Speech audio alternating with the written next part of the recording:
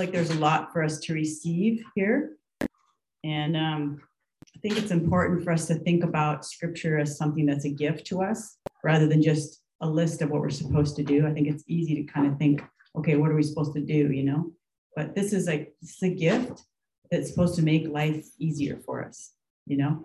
The word of God is supposed to empower us and make life easier. I didn't say make life easy, but easier in the sense that we're not trying to do things on our own, and which tends to burn us out. So the verse that I want to focus on is one that you probably heard many times.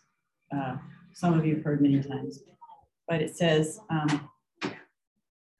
I can do all things through him who strengthens me. Does anybody have a different version? Different Bible? It says it differently. Some other versions say, I can do all things through Christ who strengthens me or gives me strength. Okay? So what is Paul talking about here? You know, what is, he says, I can do all things through Christ who gives me strength. The question is, do what? What is it that we do? Or what is it that Paul was doing? So I grew up as a Christian my whole life, and I remember going to camps and stuff where they would use this verse a lot and say, like, say we're having a tug of war, and they'd say, oh, I can do all things through Christ who strengthens me. So our team's going to win. Jesus is on our side. Or, you know, I'm going to hike up this mountain, or we're going to go on this thing, and people would be like, I'm too tired, you know, and they'd be like, oh, I can do all things through Christ who strengthens me. You can do it. And I don't know. I think sometimes we use the Bible like that. It's just kind of a thing, kind of like a thing that we use to, like, positive thinking, like the power of positive thinking. But that's not what we're talking about here. Great. All right. So I think to understand what this is all about, it would be good to back up a little bit and look at kind of the context or how this verse is situated. So yeah, it's kind of noisy. There's a lot of background noise, sorry.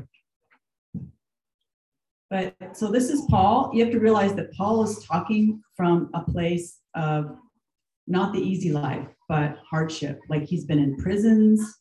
He's been, shipwrecked. Maybe a lot of you guys can relate to some of the things that he's been through. And he had been formerly a person that hunted Christians down, and he thought that was what he was supposed to do. You know, it's like he was part of a gang that was against the Christian gang, and so he would hunt them down and, you know, do bad things to Christians. And then one day, Jesus kind of ambushed him, and he knocked him off his donkey, and he was blind, and he got blinded. And then he's like, wow. And Jesus said, why are you persecuting me, Paul?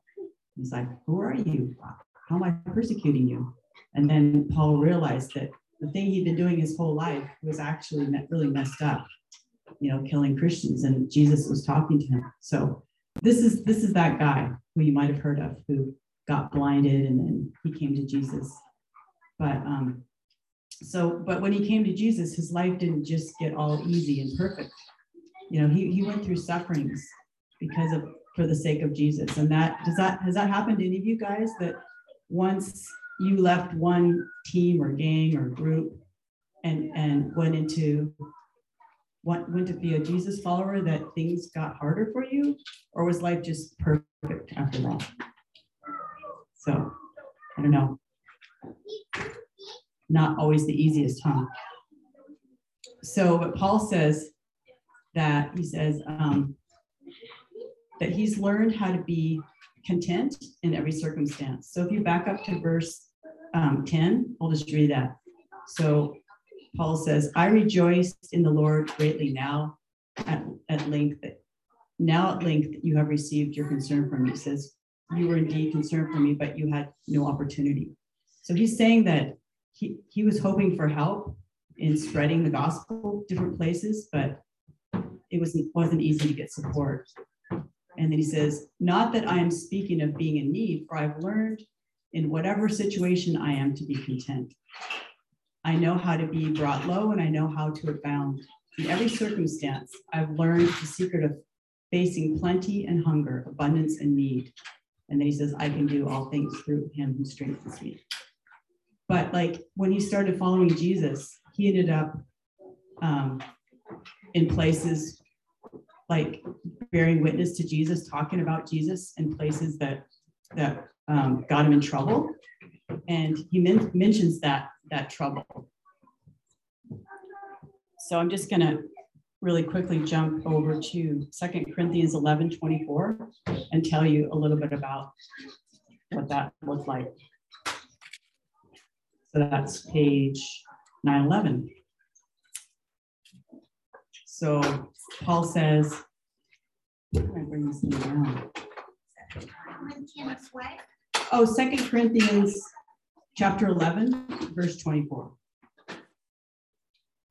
So this is what Paul says. This is what happened after he left his former life. I would say it was kind of like a gang life, really, of being against Christians and thinking he was all better than them, you know.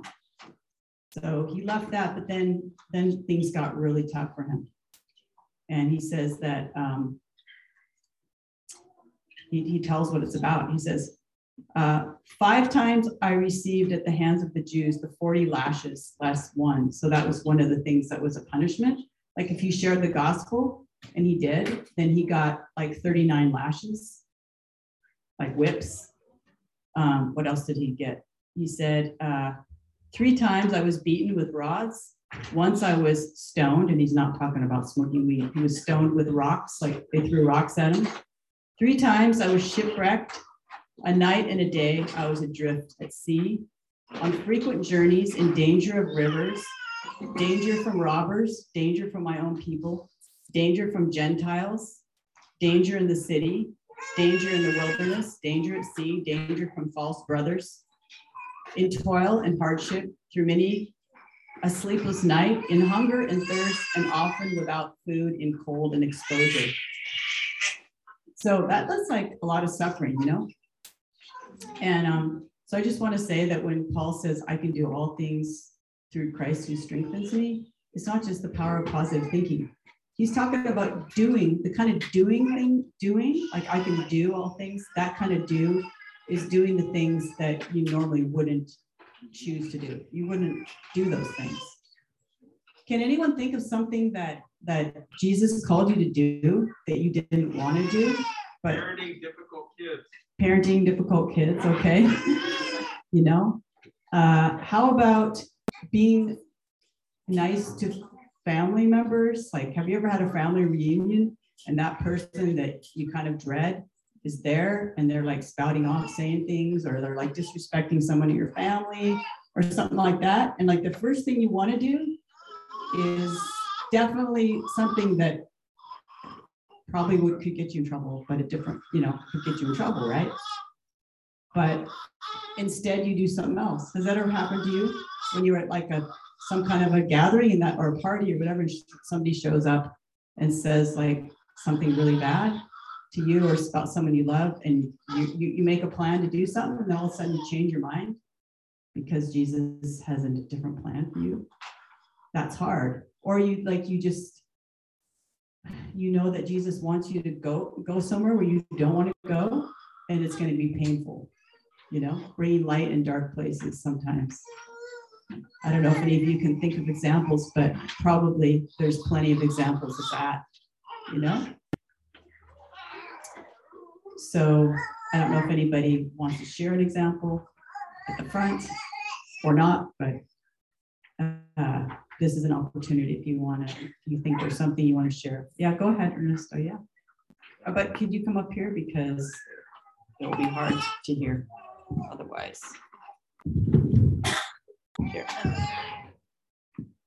And yeah, if you want to, so people can hear. There you go. Yeah. Yeah, I'll just make it quick. But last year for December, and during December, we already knew that my wife Lee was pregnant, but we felt like God was calling us to go on a missions trip. And I went to Pakistan, and I'd never been there before, but when I was with the family and there was, Muslims banging on the door asking for food, it was one of those moments where I kind of felt like Paul, and it's like, was this really Jesus? Like, did I really make the right decision? But then I just felt God's presence and God's peace, and God was reminding me of all the times that throughout the years that he's called me to this place, and it was amazing. Miracles were happening. People were getting healed of gum problems and all types of different things. And one person was partially paralyzed, and they gained some more feeling in their arm. But it was very scary. There were some very scary moments, and so that's one example for me.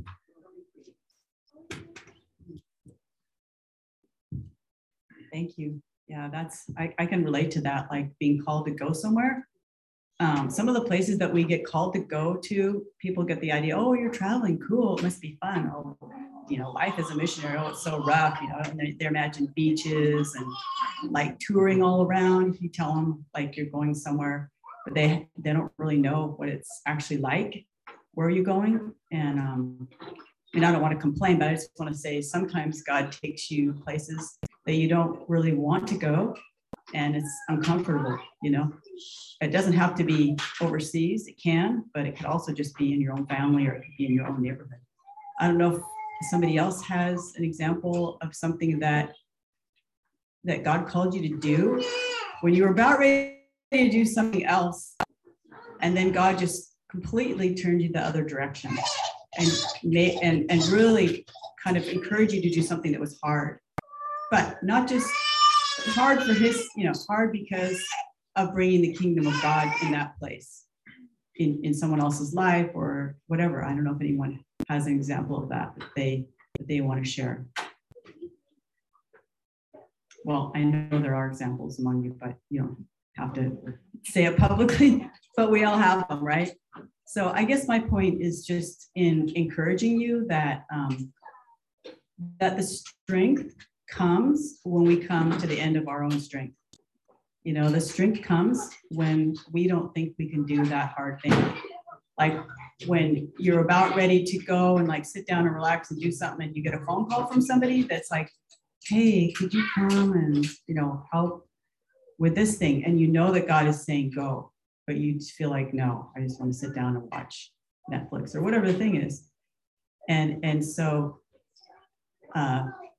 it's doing that thing that you wouldn't normally pick to do, but it actually makes you feel, I think, really blessed, even if it doesn't make you feel good. Because sometimes like going without food or sharing something that was important to you, sometimes that's sacrificing something. Like I know somebody who gave another person a car that it was given to them. And then that person ended up kind of needing the car later, but they could have kept it and thought, well, my other car is not doing so good right now, so maybe I should keep it. Well, they didn't keep the car. They handed it to someone else who had no car. And that was a sacrifice, right? Especially knowing that the car they had could, could die. But that person they were blessed for that. And there's many things that we give, like that God calls us to give. And generosity is not easy. It's easier to kind of hoard things and for a time of scarcity, especially these days when there's so much uncertainty. Are we going to have enough to pay the bills? Are we going to have enough for our own family, food, whatever the thing is? Giving something out of, sacrificially is not easy, but that's what Jesus is calling us to do. And so I'm just going to continue reading this. So Paul says that, yet it was kind of you to share my trouble. So even though Paul was this well-known, like incredible missionary person, he was in need, and he needed other people to share in helping him out, and he's thanking these people, the Philippians, for sharing in his trouble, for supporting him. And he says, for giving and receiving. And he says that he knows that, he says, my God will supply every need of yours according to his riches in glory in Christ Jesus. So that's the verse that I was telling you that Lisa shared with us when she sent that text out, reminding us about the barbecue. Verse 19, and my God will supply every need of yours according to his riches in glory in Christ Jesus. So when we give sacrificially, when we say yes, when we feel like saying no, when we show love, we show like mercy to someone who doesn't deserve it at all, when someone has done us wrong, and we like show them love instead, and we don't do the thing that we felt like doing, that's when we actually receive a blessing. It's pretty amazing. It's a powerful thing that that makes us stronger. You know, when we go through these kind of sufferings, it's not just like, oh yeah, we did the suffering. It actually makes you a stronger person. Have you noticed that? Like you're stronger than you were before. You'd think you'd be weaker. Oh, I gave that thing, now I'm weaker, I have less. Oh, I gave my energy, now I'm more tired, now I have less. That's the scarcity mindset. But the mindset of Jesus is that he was a servant. You know, he served his disciples, and that's what empowered the whole movement of Jesus followers is showing love and showing it in a beautiful serving kind of way.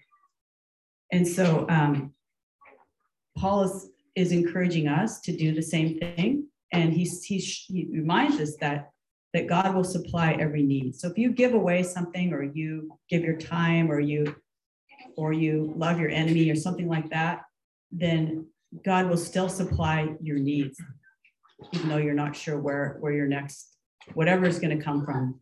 We know that he'll supply our needs.